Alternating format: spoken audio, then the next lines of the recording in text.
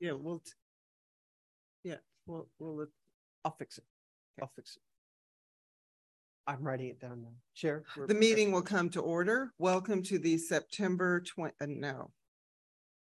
The meeting will come to order. Welcome to the October 12th, 2023 meeting of the Human Rights Commission.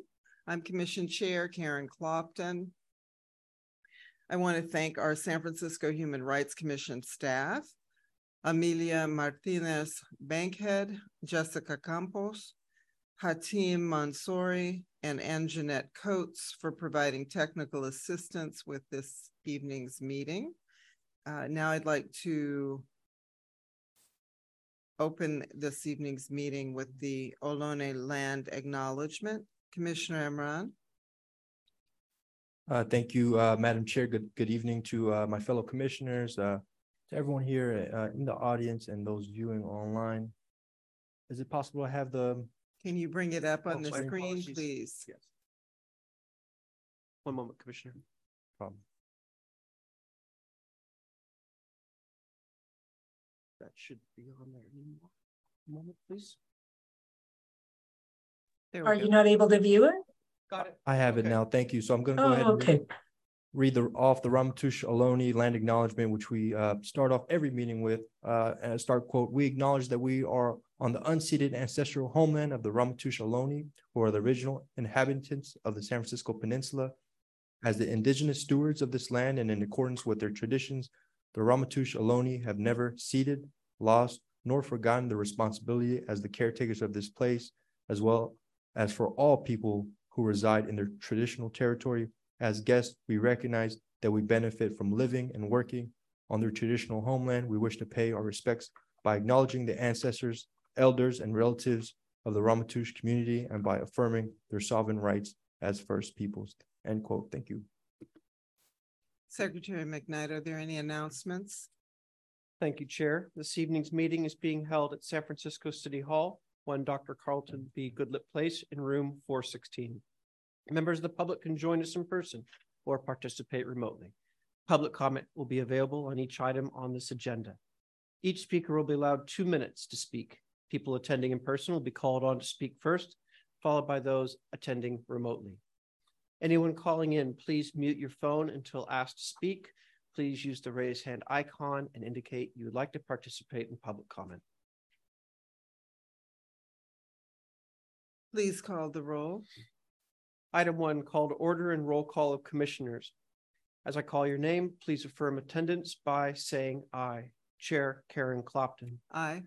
Vice Chair Ann Champion-Shaw. Commissioner Rodrigo Duran. Aye. Commissioner Hasib Emran. Aye. Commissioner Mark Kelleher. Commissioner Jason Johnson. Commissioner Jason Pellegrini. Commissioner Leah Pimentel.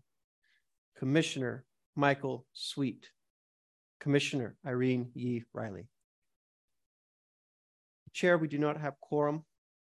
We can proceed with the meeting, but we will be unable to vote on items until quorum is reached. We will not be able to vote on action items. That's the only consequence. Okay. Otherwise, this is a public meeting open to the public and available and recorded. And what is presented will be reflected in our meeting minutes and on our website recordings.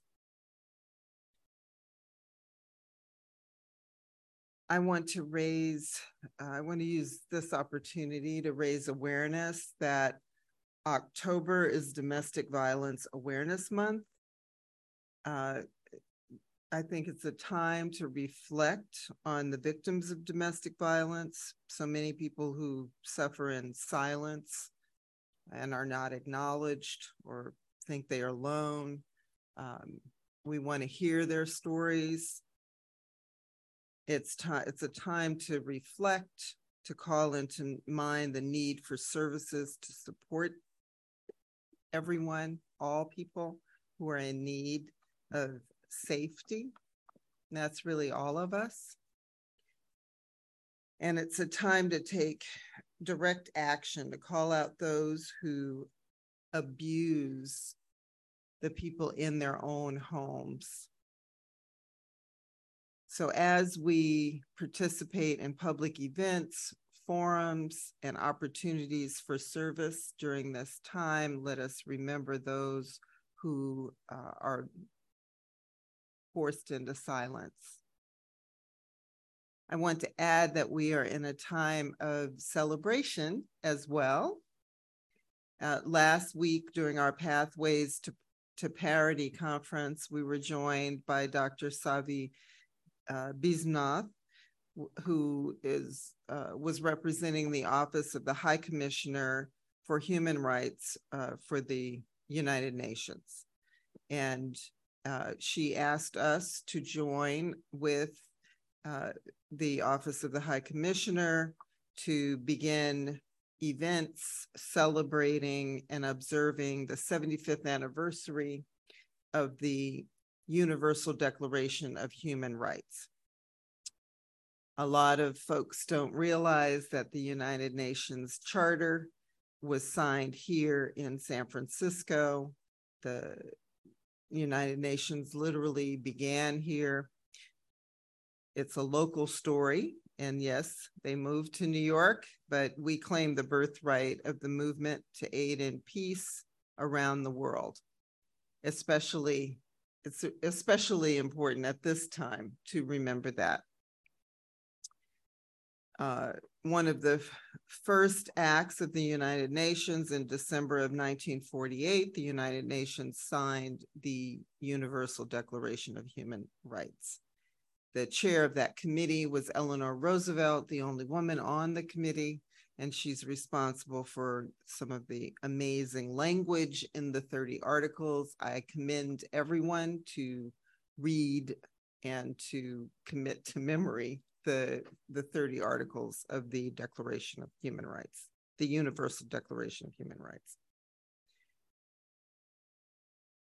What's singular about it is that around the world, it notes the inalienable right of all peoples to dignity and justice, among many other things, including education, health care, right to self-determination.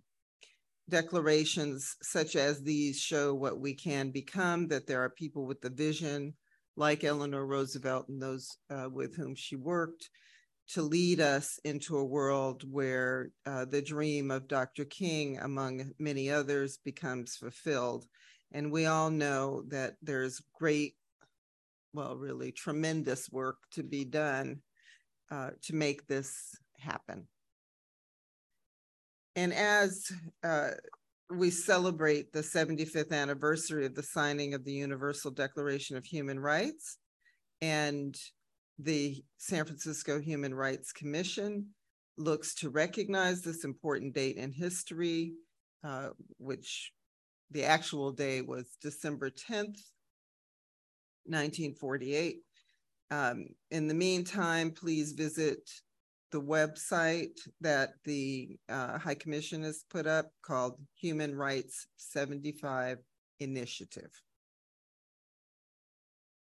We want to hear all your ideas. We have lots of ideas, including bringing youth into it. For the 70th anniversary, we had a 6th grade through 12 essay contests on the articles, and then the young people presented their essays at this great celebration. And they got prizes, and it was really lovely. It was a lot of fun. And of course, the young people are very inspirational. And now we will open the floor to general public comment. That's comment on matters within the jurisdiction of the commission that are not on the agenda today. Item 2, general public comment. Members of the public may address the commission on matters that are within the commission's jurisdiction and are not on today's agenda. This is a discussion item. Are there any members of the public attending in person who would like to comment on this item? We recognize Theory Phil. Right, Nissan, yes, sure. Good evening. I didn't really intend to come tonight, but to tell you the absolute, the truth is that I watched the skies again this morning and I was, So basically, I should say that the skies are sending me. I'm on a mission here, so can't stop it because I think, never mind about that. It's just I came because of that.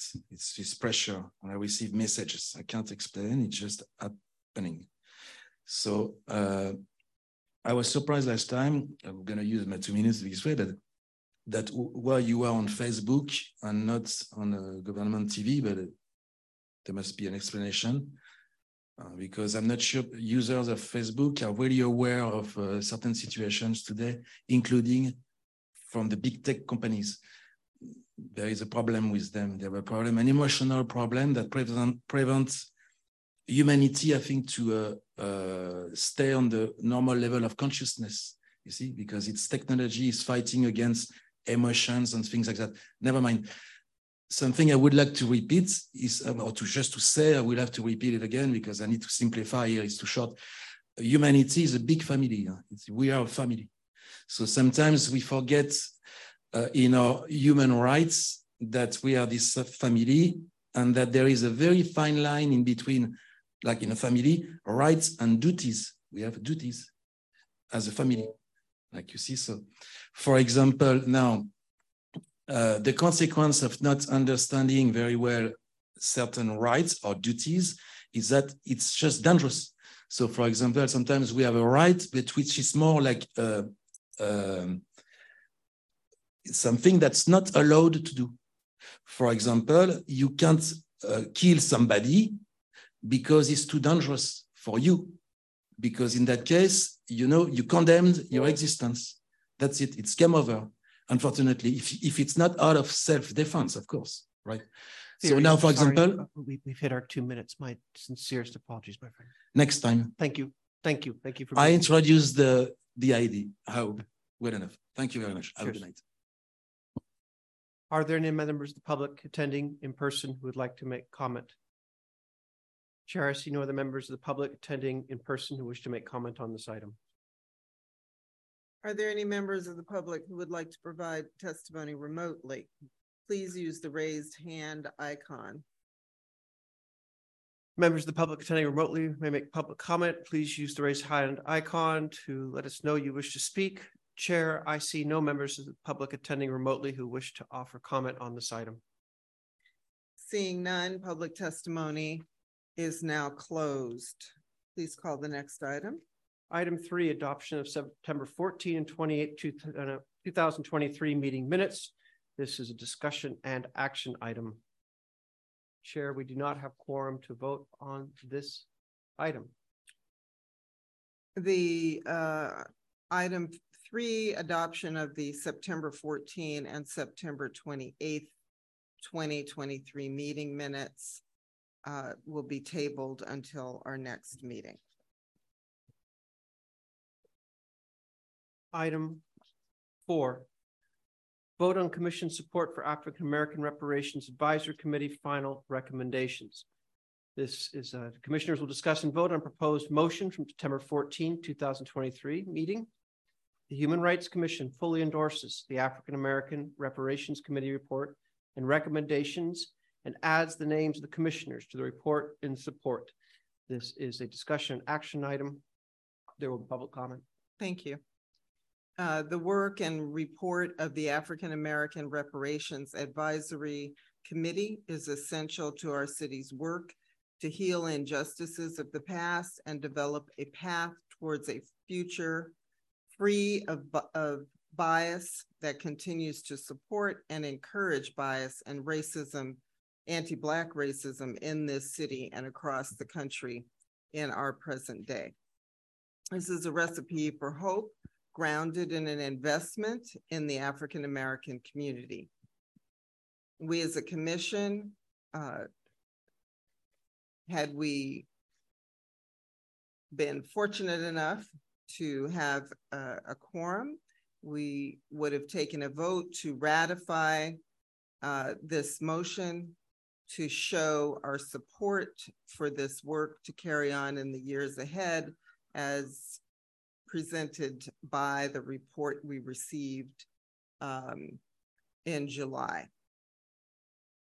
I will call for a vote at the next meeting, which is the 4th Thursday in October. And so October 26th. And it is my sincere hope that we have a quorum to make sure that we both pass item 3 and item 4. On that note, we're going to table both unless the commissioners who are present wish to discuss this item, we will table both the discussion and the action on this item at this time. Is there any objection to tabling the motion? Hearing none, the motion carries. Thank you. Thank you, Chair. Item 5, Link 21, Connecting Northern California. Presentation and opportunity for feedback regarding the project to improve rail transit across the Bay. This is a presentation by Nicole Franklin, Engagement and Outreach Engagement Manager for Link 21, and Tim Lawrence, Equity Programs Administrator, Link 21. This is a discussion and possible action item. There will be public comment. Transit in San Francisco and the Bay Area is more than a matter of convenience. It is an essential service that provides access and the means for people to safely and effectively move about for work, for shopping, for family, for healthcare, and so much more. We have a history of transit here in San Francisco and the Bay, leaving underserved communities, previously disenfranchised communities, out of the transit picture, furthering their disadvantage and the means to access basic and essential services.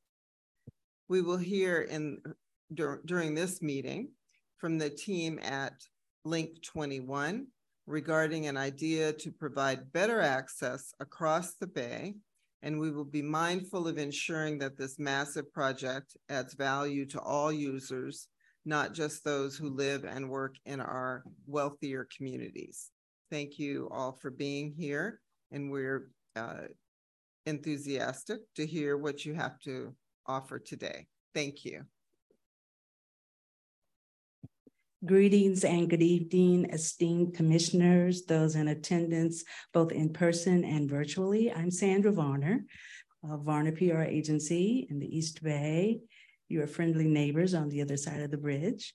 And we are subcontractors on the Link 21 project.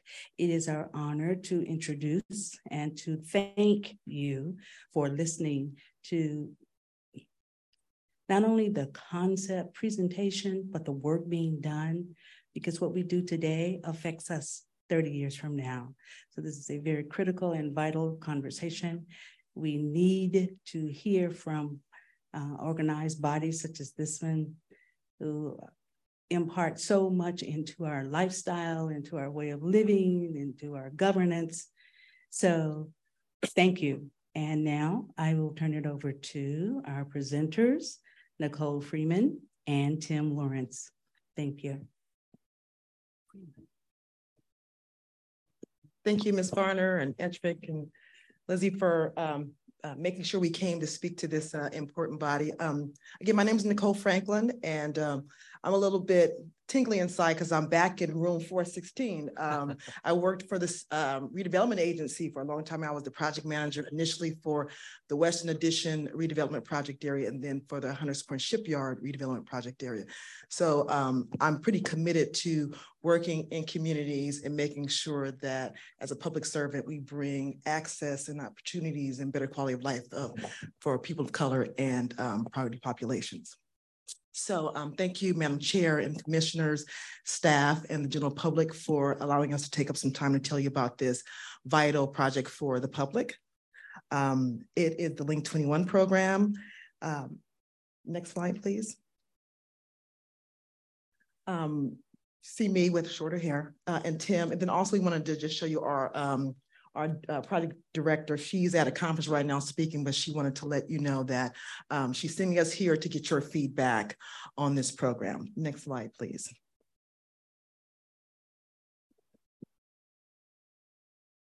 So what Link 21 is, it's a long-range transportation planning program. And at the heart of this program is a new Trans-Bay passenger rail crossing. Right now, in this major metropolis, we only have one passenger rail crossing. And if anybody's gone to New York or New York metro area or other parts of the world, they have more than one crossing.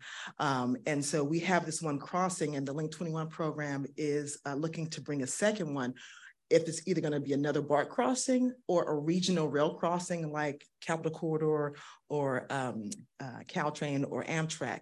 It would be one or the other, but improvements to the other system with the intent of providing better service, reliability, redundancy, and connecting these other major transportation projects that are already underway, and doing so in a way that it puts priority populations and transit-dependent riders first. Next slide, please. Like the chair mentioned,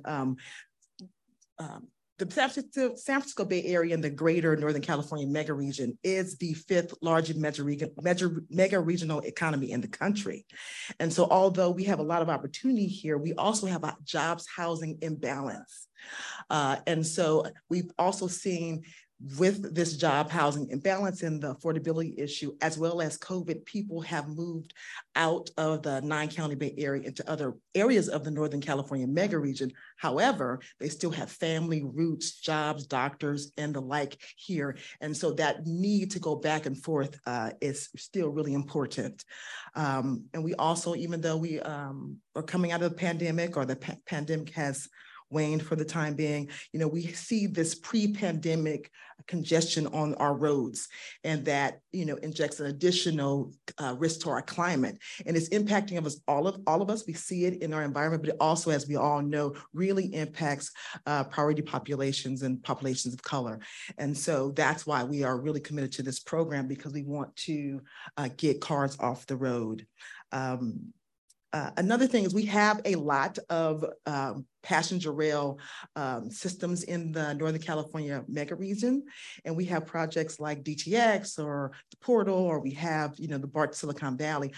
However, we don't have something that really connects it all to provide more opportunity for our priority populations. And Link 21 aims to do that. Next slide, please. And so we want to do that by connecting markets, meaning certain neighborhoods that may not already have service. It's that improved service. At the end of the day, it's about the passenger experience in that service. And so if that is a one-seat ride, somebody coming from Sacramento coming down to the Bay Area, instead of transferring to get on BART, or transferring from Capital Corridor to a bus to come into San Francisco, or maybe it could be someone who lives in the East Bay who wants to get a job in San Francisco or on the peninsula, but currently doesn't have the access to get there or reliable transportation, or somebody in San Francisco who wants to get, in the East Bay to have a job or to visit their family. The point is to improve service and give people more options. Another important thing when it comes to environmental resilience is to make sure we have new trains that are environmentally sound, that are quicker and lighter, like the trains that Caltrain has rolled out. And then also the infrastructure to support that. Next slide, please. And so, as with all of these big mega projects, they have these goals and objectives that these project teams come up with. And what we did was we said, wait a minute, we want to do this differently this time.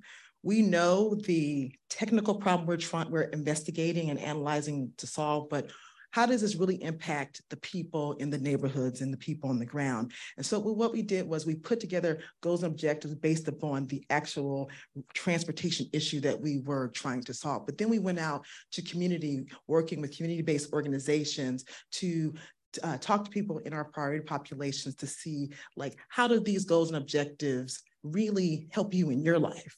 And is this what you need us to be looking at? And as a result of that, we changed or modified our goals and objectives. And then we changed them based upon that feedback from community. And we changed it to promote equity and livability, support economic opportunity and global competitiveness, and advance the environmental stewardship. And all of those are really important goals. We know we could not achieve those unless we improve the passenger experience. So that's why that goal is off to the side. Next slide, please. Now I'm going to turn it over to my colleague, Tim, who is BART's and Link 21's Equity Programs Administrator. Thanks, Nicole, and good evening, commissioners and members of the public. It's good to be here. And so I've been at BART for 8 years within the Office of Civil Rights and have been the Equity Programs Administrator since December. So I've been on this project for about 10 months now. So equity is really embedded into the entire Link 21 program. Every staff or consultant who comes onto the project has an onboarding related to equity. So it's embedded very deeply within the program. And I like to, when I think about equity on Link 21, I like to remember, as we saw at the beginning of tonight, the Ohlone people who for at least 10,000 years traveled across the bay in their canoes. And so that concept of crossing the bay is deeply embedded in the psyche of the San Francisco Bay Area. So we prioritize equity by engaging communities that have been systematically marginalized. We want to have benefits towards those who need it most, which includes transit-dependent riders, those harmed by past transportation projects, and those with limited access to important resources. We partner with these groups every step of the way to avoid harms and create needed benefits. We do this through both our engagement as well as the co-creation process. Next slide, please. So I want to talk a little bit about the Equity Advisory Council. And so this is our, we have an 18-member council. This is the first time ever that BART has done this, or Capital Corridor for that matter. This is a community-driven body. It has unique benefit of long-term engagement within this infrastructure program, allowing for a much deeper discussion and stronger community alignment on how Link 21 progresses. And rather than just kind of 1 or 2 time meetings with CBOs, this allows us to go really deeply with community members. To identify and establish this group, we went through an extensive recruitment and interview process. The diverse and dynamic community members come together bi-monthly to discuss the program, to discuss specific topics that could lead to decisions. For example, next Tuesday evening will be our 6th Equity Advisory Council meeting. We have members from San Francisco, as well as many other communities in both the core area of the project, as well as throughout the mega region. They integrate their lived experience and planning efforts to maintain a focus on equity. The EAC, as we call it, has an established charter and bylaws, an honorarium and barrier mitigation fund to ensure that we break down any walls of participation for the members. Just as an example, at our recent June meeting, we discussed displacement to listen and learn from our EAC. Discussion is happening early so that as the program continues to develop, input can inform potential changes to the BART displacement policy for Link 21. The EAC reviews program information, advises on decision, and act as peer reviewers within each phase of work, helping to prioritize equity insights. Next slide, please. So a little bit on our timeline for Link 21. We started with program definition. In 2022, we started looking at concept identification. So we started with 6 concepts. 4 of them were regional rail or standard gauge rail. 2 of them were BART gauge rail, looking at those options on how to cross the bay. Right now, we're getting ready to decide between those 2 technologies, the rail gauges, as we say. And that decision should go to both the BART board and the Capital Corridor boards in April of 2024. So that's coming up pretty quick for us. And then we'll really turn it over to a lot of this work to the engineering team to do the planning and designing, to figure out where the lines are going to go, where the stations are going to go. And there will be a lot of community engagement and co-creation as that happens. And that'll happen, continue through probably 2025, and then it will go into environmental review 2025 until 2028. And then phase 3, 2028, if everything goes well, it could be pushed back, as happens with projects. That's when we would start the actual construction process. It most likely will be a design build type of project work as they develop the tunnel under the bay. So that's more or less our timeline. Of course, this all depends on funding as well. So that's another thing to look at. Next slide, please. So our progress so far, in terms of the engagement, we have the Equity Advisory Council, as I mentioned. We have equitable engagement activities. So this fall we'll have like a whole series of engagement activities going on. We are focusing on priority population. This is a definition of people who have the highest level of transportation burden. There may be zero car households, for example. They may be persons with disabilities. They may be persons who have to spend a lot of money on transportation compared to their income. We are doing early environmental work. There's been environmental work looking at potential yellow flags on the potential routes that we've been studying, these concepts that I talked about.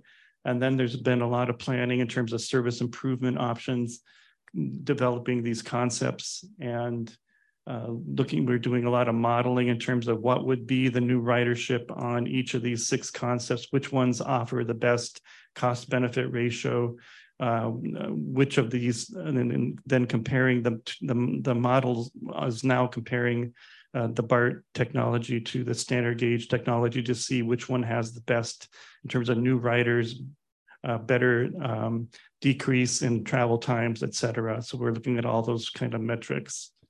All right, so then go to the next slide and I'll turn it back over to Nicole. Thank you, Tim. Next slide, please.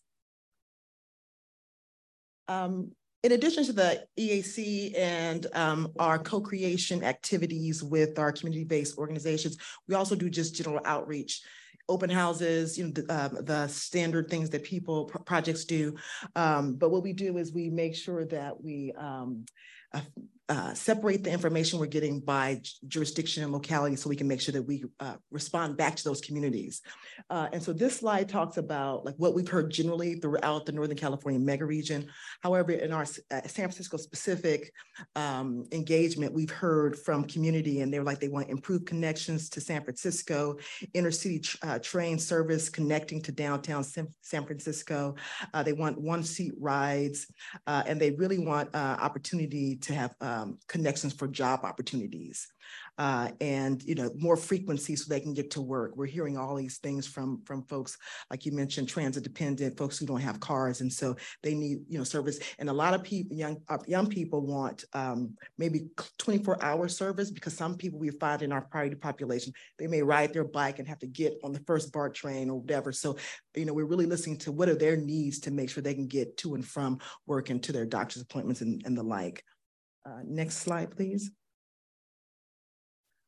This is a transportation planner's dream slide, so I won't get into too much detail about it. But like I said earlier, that our passenger experience and service improvements is kind of the core of Link 21.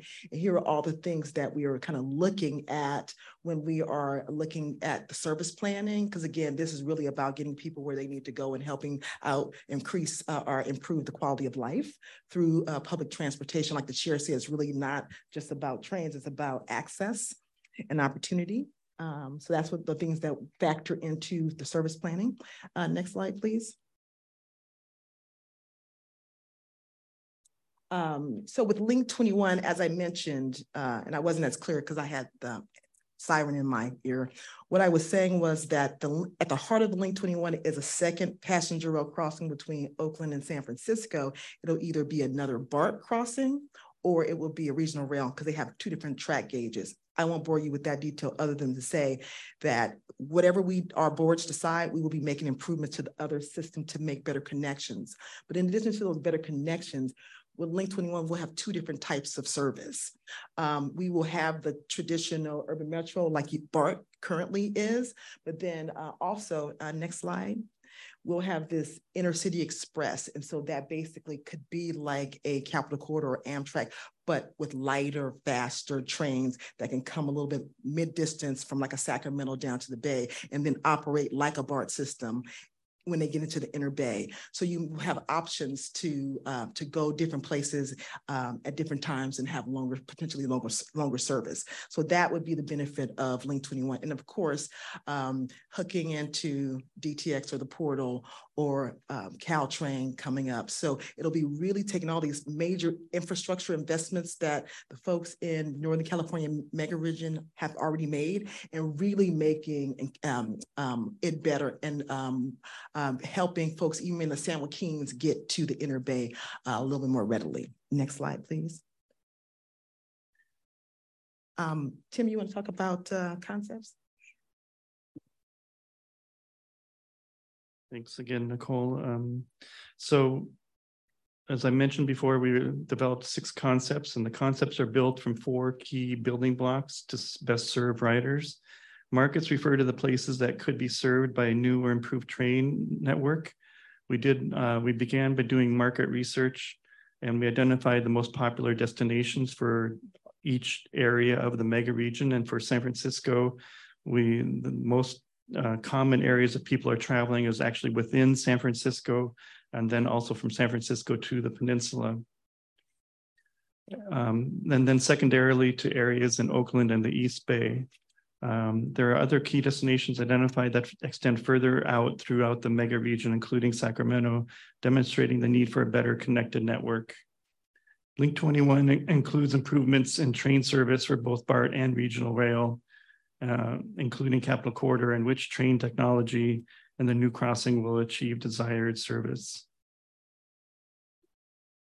Lastly, to improve service and access, Link 21 will need to improve existing infrastructure, which are things like stations, the crossing itself, and changes to the tracks, perhaps in some cases adding additional lines to the Union Pacific lines.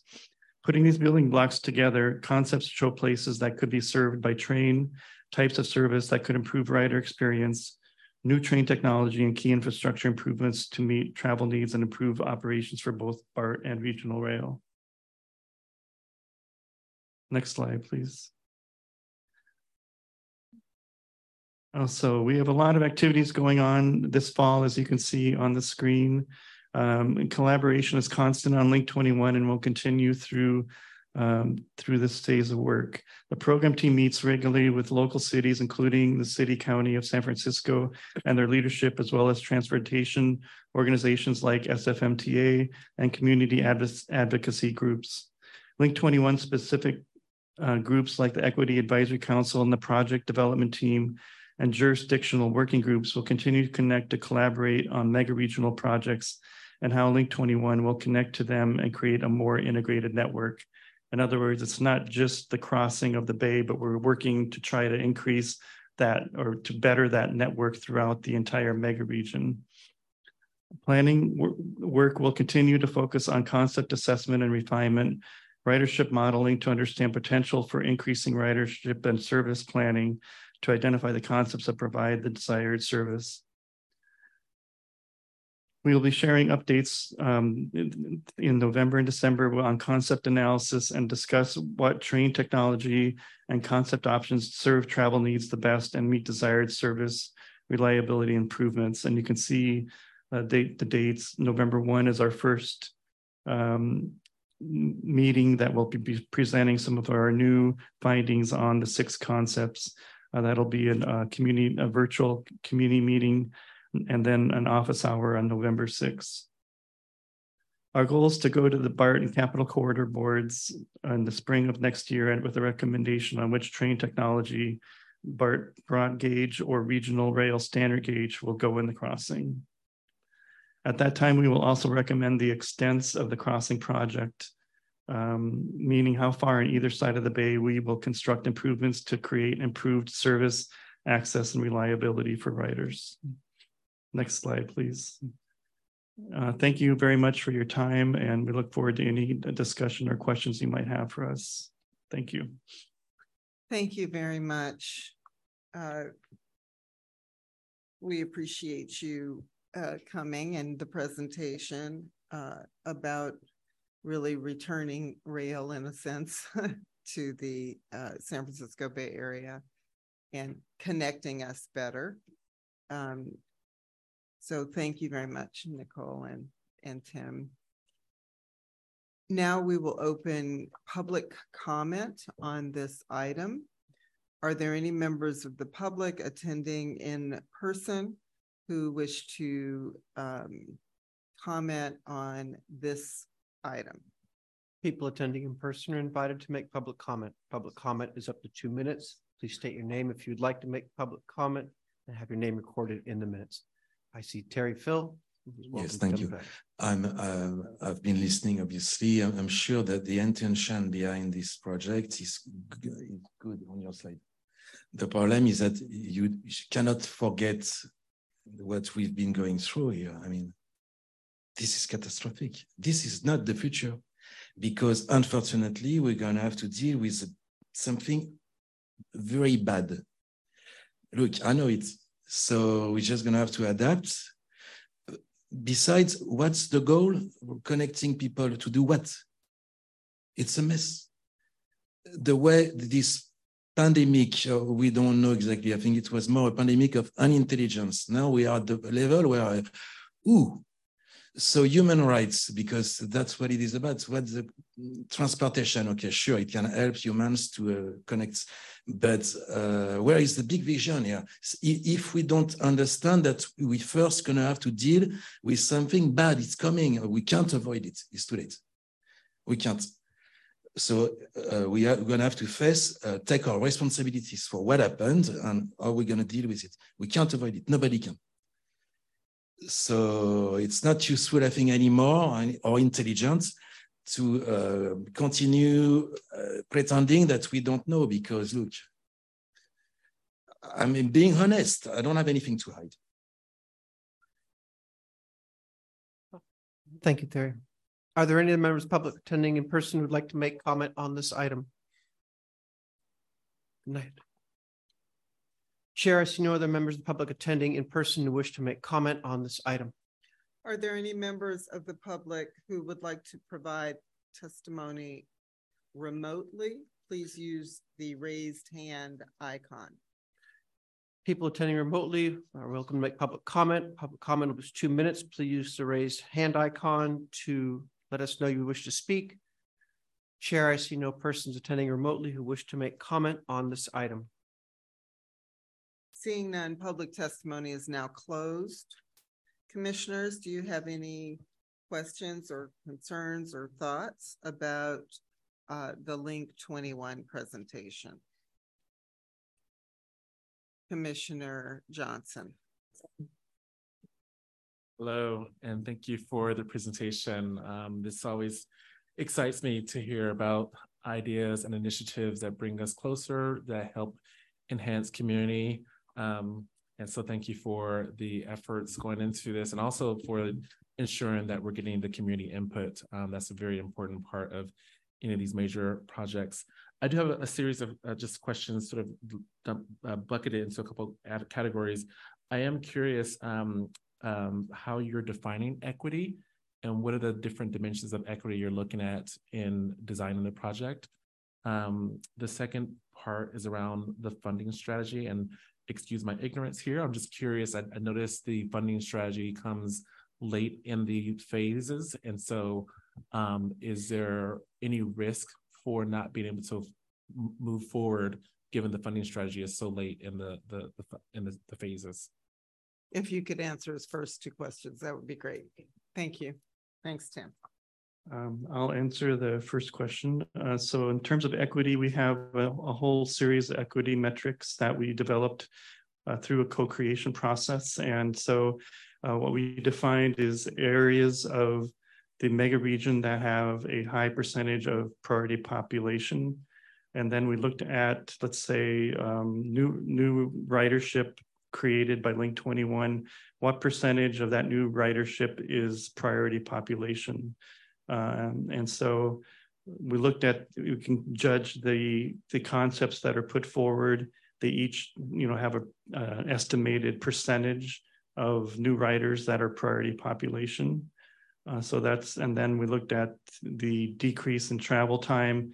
How much is it decreasing travel time for priority populations compared to the general population? That was another metric we looked at. Number of, like, how close people are to a train station, how that increased because of the new stations being put in. What percentage of those people were priority population? So we looked at it, which is basically an access question. Are priority populations getting that enhanced access more than the general population? So in general, we're using a percentage of, we have of the population of the mega region, it's 32.5% are considered priority population by our definition. So that's one mark that we're looking at. Is the concept hitting that 32.5%, or is it below that? Or is it hopefully above that 32.5%? And then the other benchmark we're using is from the federal government with the new Justice 40 definition that's coming out of the federal government and the U.S. Department of Transportation. And so we're looking at that 40% level. And the U.S. DOT wants any new transportation project to benefit priority population or whatever you might call that. There's different definitions for that. At least 40% of that project should benefit that priority population. And so, again, we're looking at the 6 concepts. Are they hitting that 40% benchmark? Some of them are falling below, some of them are falling above, and so that's definitely something that we're looking at as we measure. And we want to ensure that whatever project is put forward is prioritizing equity populations, priority populations, and so it's like embedded in the selection process that we are using. I hope that helps. It does help. Just a quick follow-up to that. For the among the priority populations, does that include mixed abilities? Excuse me, people with mixed abilities, meaning as we think about navigating different transit systems and knowing that the systems are serving people who may have special needs to access those systems from an ability perspective, meaning are they all accessible, wheelchair accessible? Are the elevators that need to access the tracks working consistently in the sustainability portion of the project? So things like that. Yeah, we know that that's very important for station design, and I know that that will go into the station planning process to make sure that there is that level of access. And so in some cases it means renovating existing stations. In some cases it means the new stations will be built with that level of access. So the priority populations, when we looked at it, have a very, very high correlation with persons with disabilities. So we know that that's part of that definition of priority population. So thank you.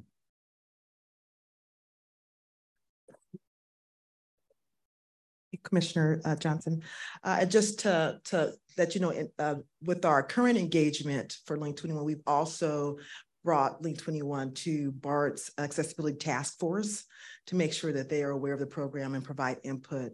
And so we'll continue to do that as well. To your second question, right now, the funding for Link 21, so first of all, it's sponsored by BART, Capital Corridor, and CalSTA, the California Transportation Agency, who is the author of the California State Rail Program, where Link 21 or a second Transbay crossing is in that document as one of the key signature passenger rail infrastructure projects for the Northern California mega region.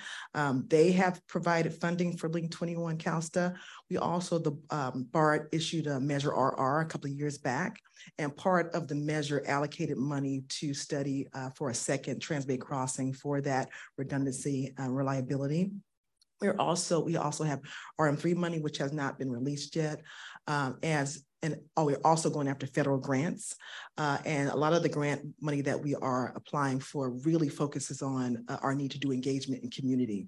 Because on that program slide, Tim talked about how we're going to be going to our BART and Capital Corridor in spring of next year to select the train technology. But that next time frame is where we really need community to get involved with station area planning and what community benefits and those type of things that they want. And so some of the grant funds we're going after is for those, for that engagement.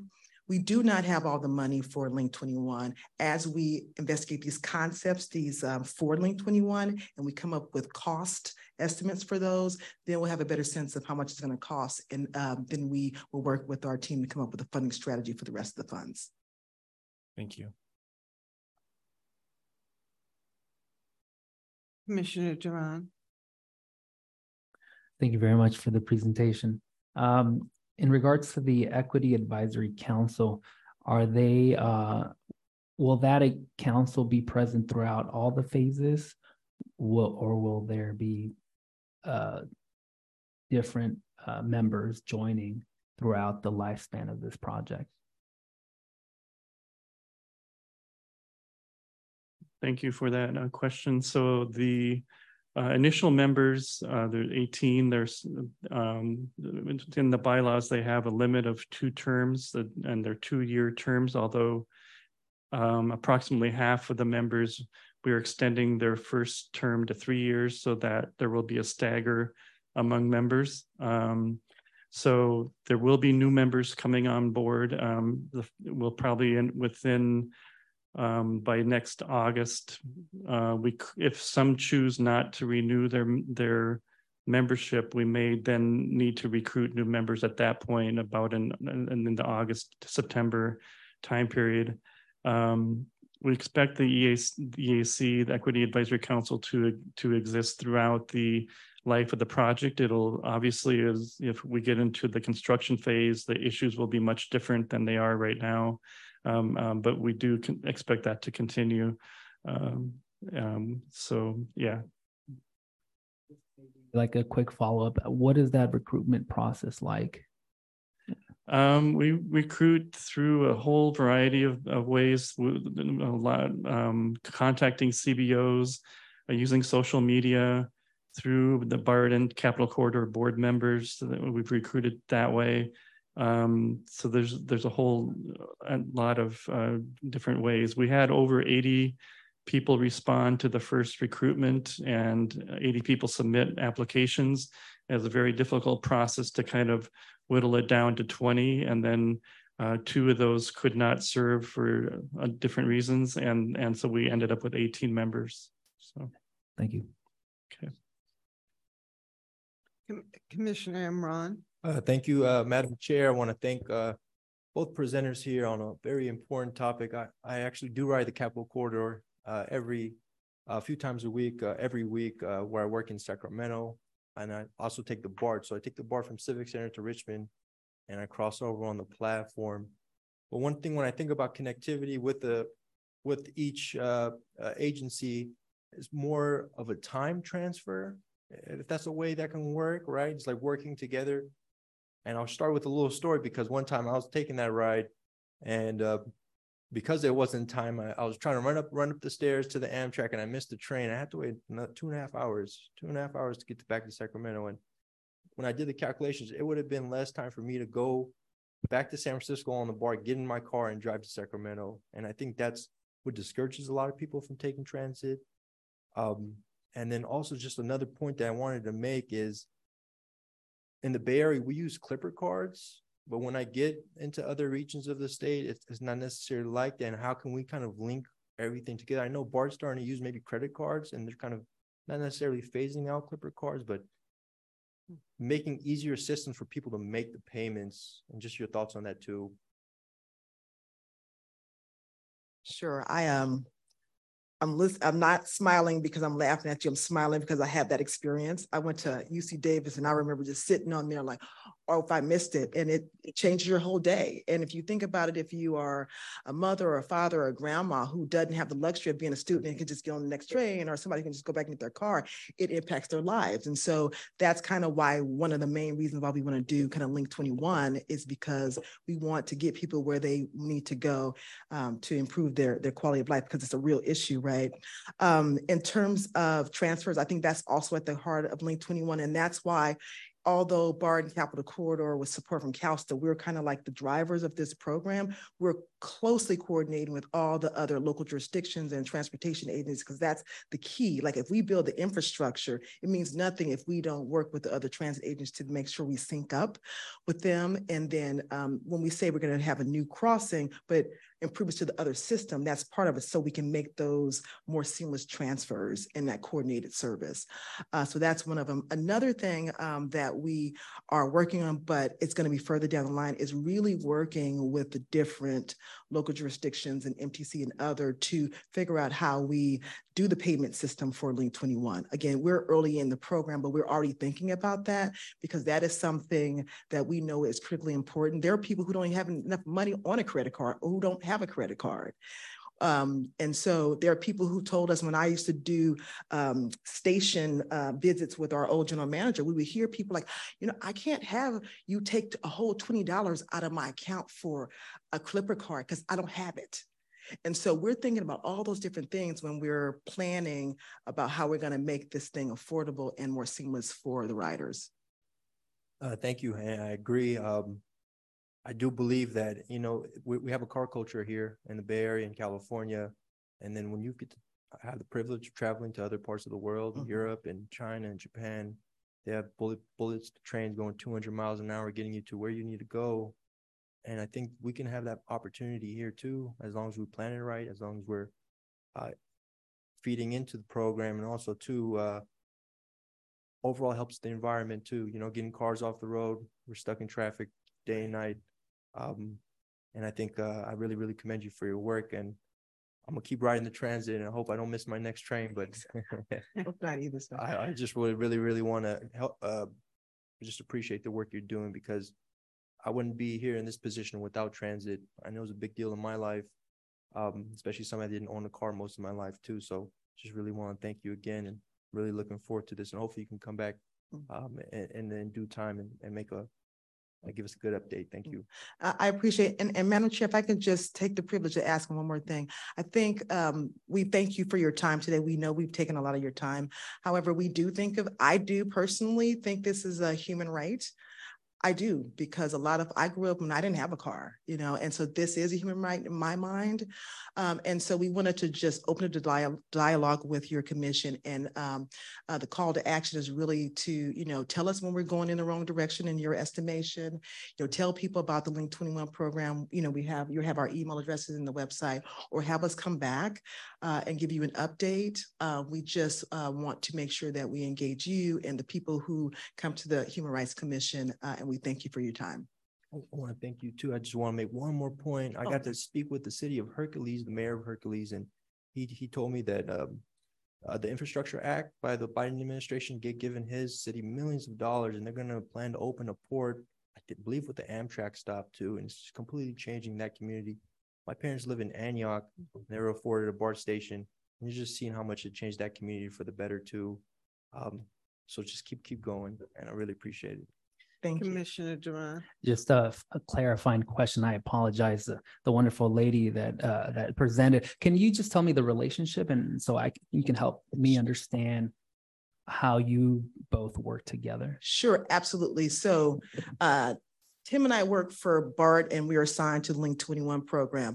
And to make sure we did not do things business as usual and get in our comfort zone and just engage the same group, we connected with small business and disadvantaged businesses and businesses of color who have connections in community and who can help us look more broadly beyond the groups that we always go to. And so we have Varner Associates as one of our area liaisons or in our relationship managers to make sure that there's like, hey, Nicole, you need to go talk to this group and I have connections there. Let's get you on their agenda.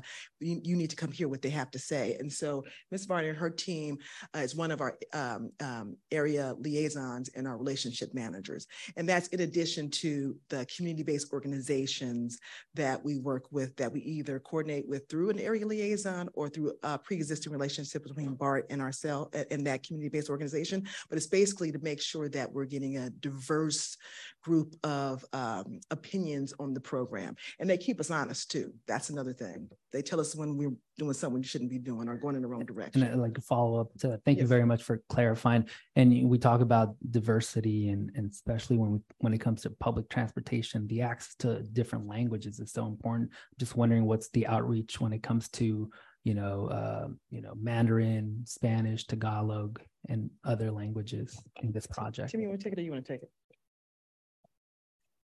Tim also works in our Office of Civil Rights. And one of my duties is to be the go-between for when an interpreter and a translation is needed, and with our contractor who does the interpretation and translating. So I know that there's a lot of, all the documents, all the website is in both Chinese and Spanish. All of our documents, key documents are in those two languages. And then when we have events, there's often Cantonese is more common than Mandarin in terms of Chinese translation, and then Spanish translation. And we've also had events with Tagalog translators present as well. So that's something that's very common within our program. So, yeah. If I can add one other thing, and then that's where our area liaisons and some of our research, they're like, hey, Nicole, we're going to Sacramento, and it's a huge Hmong population. So we'll make sure we have translation in Hmong, or we will go to like the Hmong Festival, we'll go to Native American powwow. So we make sure that with our area liaisons and our civil rights groups office, that we are making sure that we're engaging people in their language on their home turf. And so that's some of the other things that we do. Ms. Wallner? First of all, Varner PR team, I forgot to acknowledge my team, forgive me. I wanted to let you know, we don't operate in a bubble. Internally, because this is a massive project, we have regular meetings and we learn from each other. I can't tell you how illuminated I've been by just meeting with the other area liaisons from other communities to hear what their needs and concerns are. So it makes us a better representative as an underrepresented agency, as it were, though we're capable of many things. It allows us to understand and to interpret and to appreciate just how vastly diverse the Bay Area is and how we connect, and what's important to one community is equally as important to another, though it may show up differently. But at our core, it's about humanity. At our core, it's about we all breathe, we all walk, we all talk. Universally, we are the same, though we course through life sometimes differently. So we learn a lot about each other as well. Hope that helps.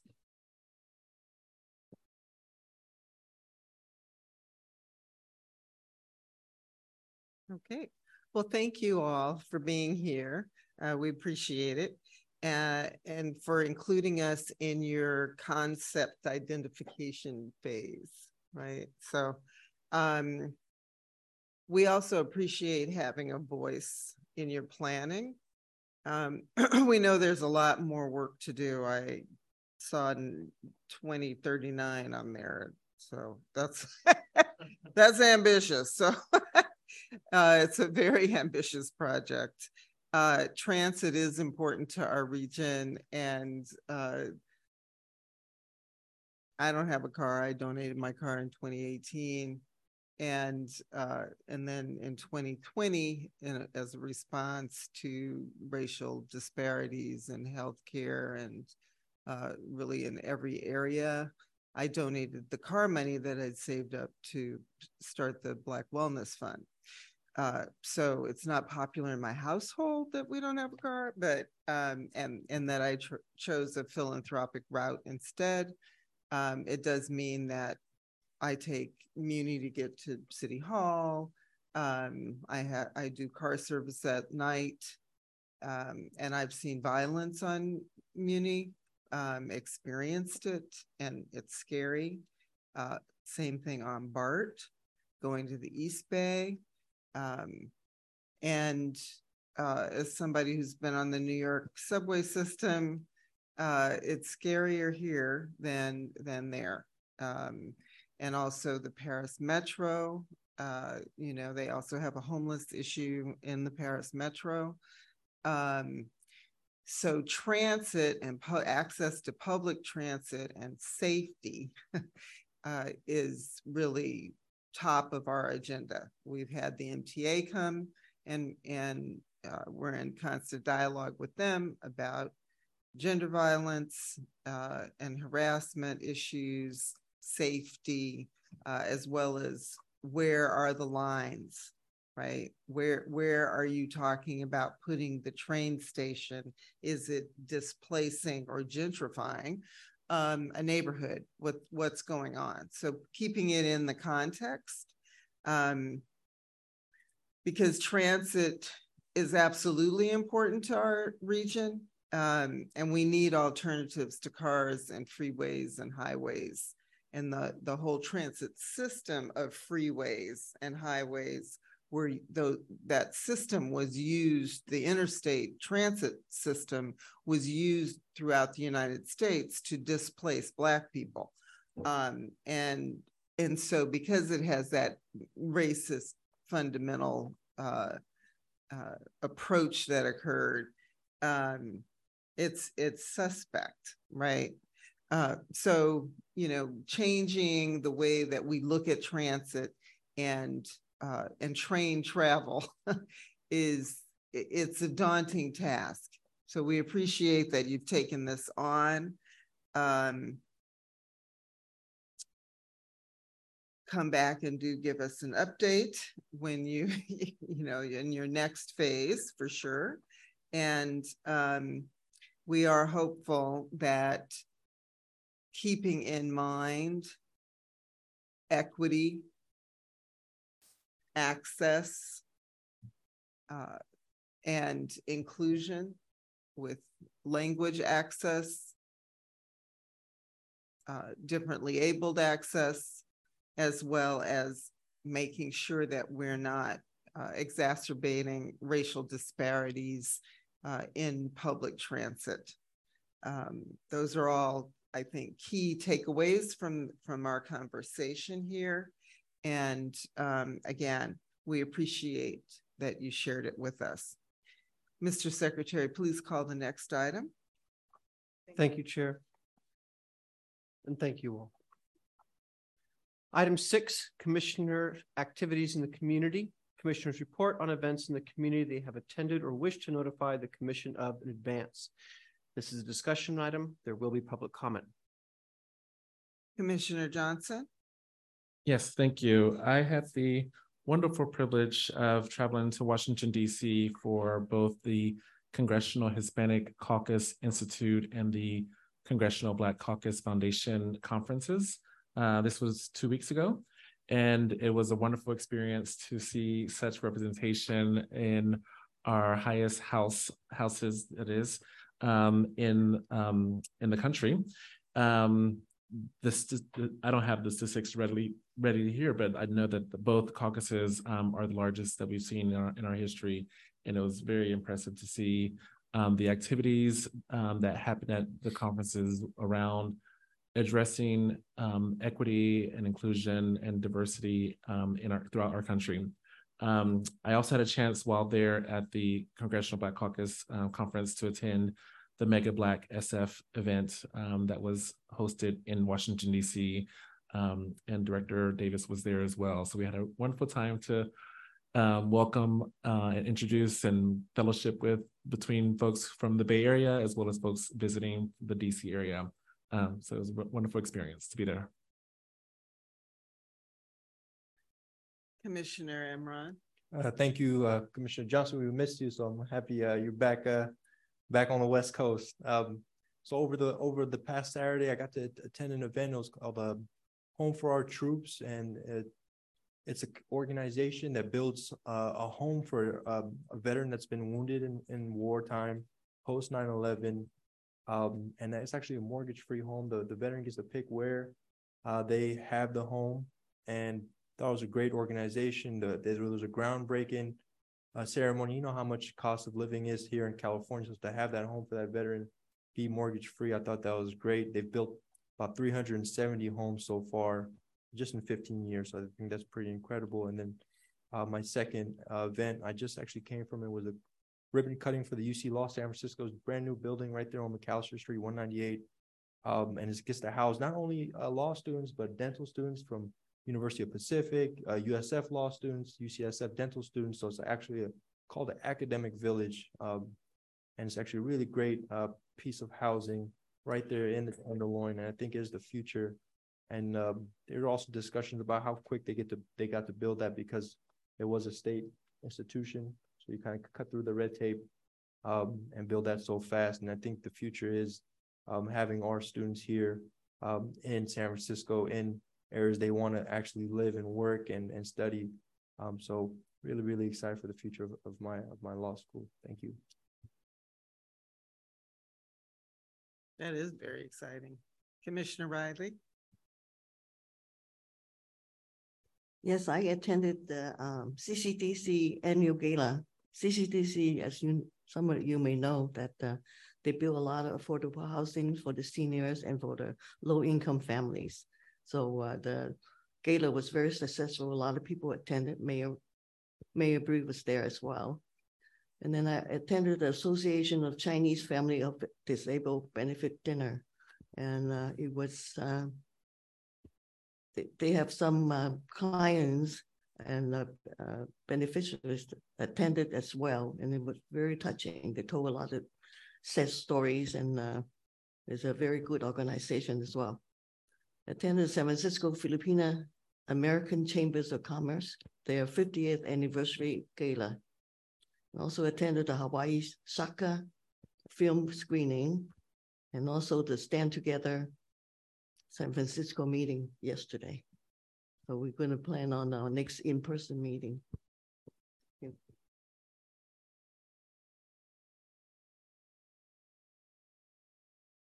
I was very honored to participate in Fleet Week's senior leadership workshops, which included the president of the International Criminal Court, Judge Hoffmansky, and who talked about the work of the court and the importance of the U.S. ratifying its participation in the International Criminal Court. The International Criminal Court prosecutes individuals, whereas the World Court is more of a nation state, keeping everybody on track. So they gave lots of examples. It was very interesting. What stood out to me is that a lot of their cases are cases of atrocities committed in Africa and formerly colonized nations. And but they also, you had an example about the Ukraine, which has now signed on to the International Criminal Court. So that was fascinating. It was also interesting to meet a kind of a wartime surgeon who gave a very engaging and compelling presentation, as well as hearing from Admiral Boyle. So it was at the Marines Memorial, and meeting with senior military leadership, as well as with the American Red Cross folks and other city leaders, was very beneficial. So hats off to Louis Loven, who's the executive director of Fleet Week organization, the organization that puts on Fleet Week every year. And I'm hopeful, because I did put a bug in his ear about diversity and having more gender equity and racial equity in the presentations and in the workshops. Right? And then this past week also was the Pathways to Parity, which was an amazing conference put on by the Human Rights Commission.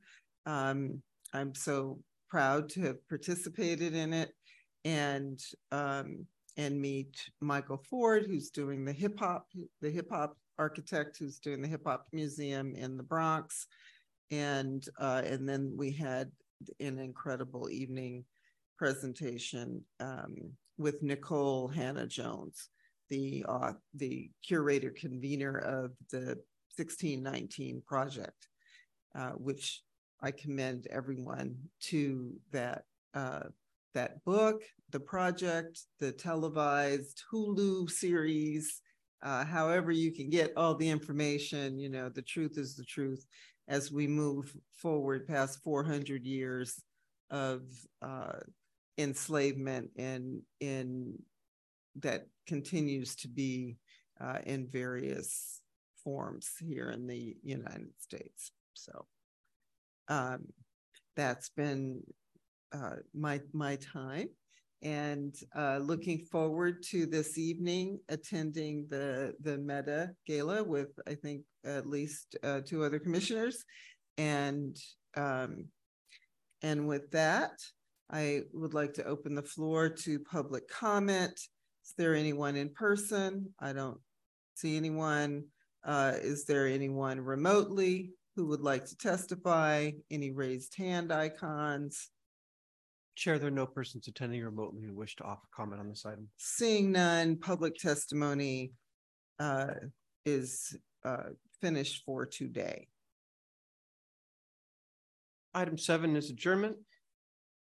I want to thank the members of the public and commissioners for participating in the October 12th, 2023 convening of the San Francisco Human Rights Commission. Our next meeting is scheduled for Thursday, October 26th, 2023. I want to make it clear that every meeting will have an item about the African American reparations report, the committee's work, as well as what actions are being taken to implement the report. So I look forward to having a quorum on October 26th. Is there a motion to adjourn?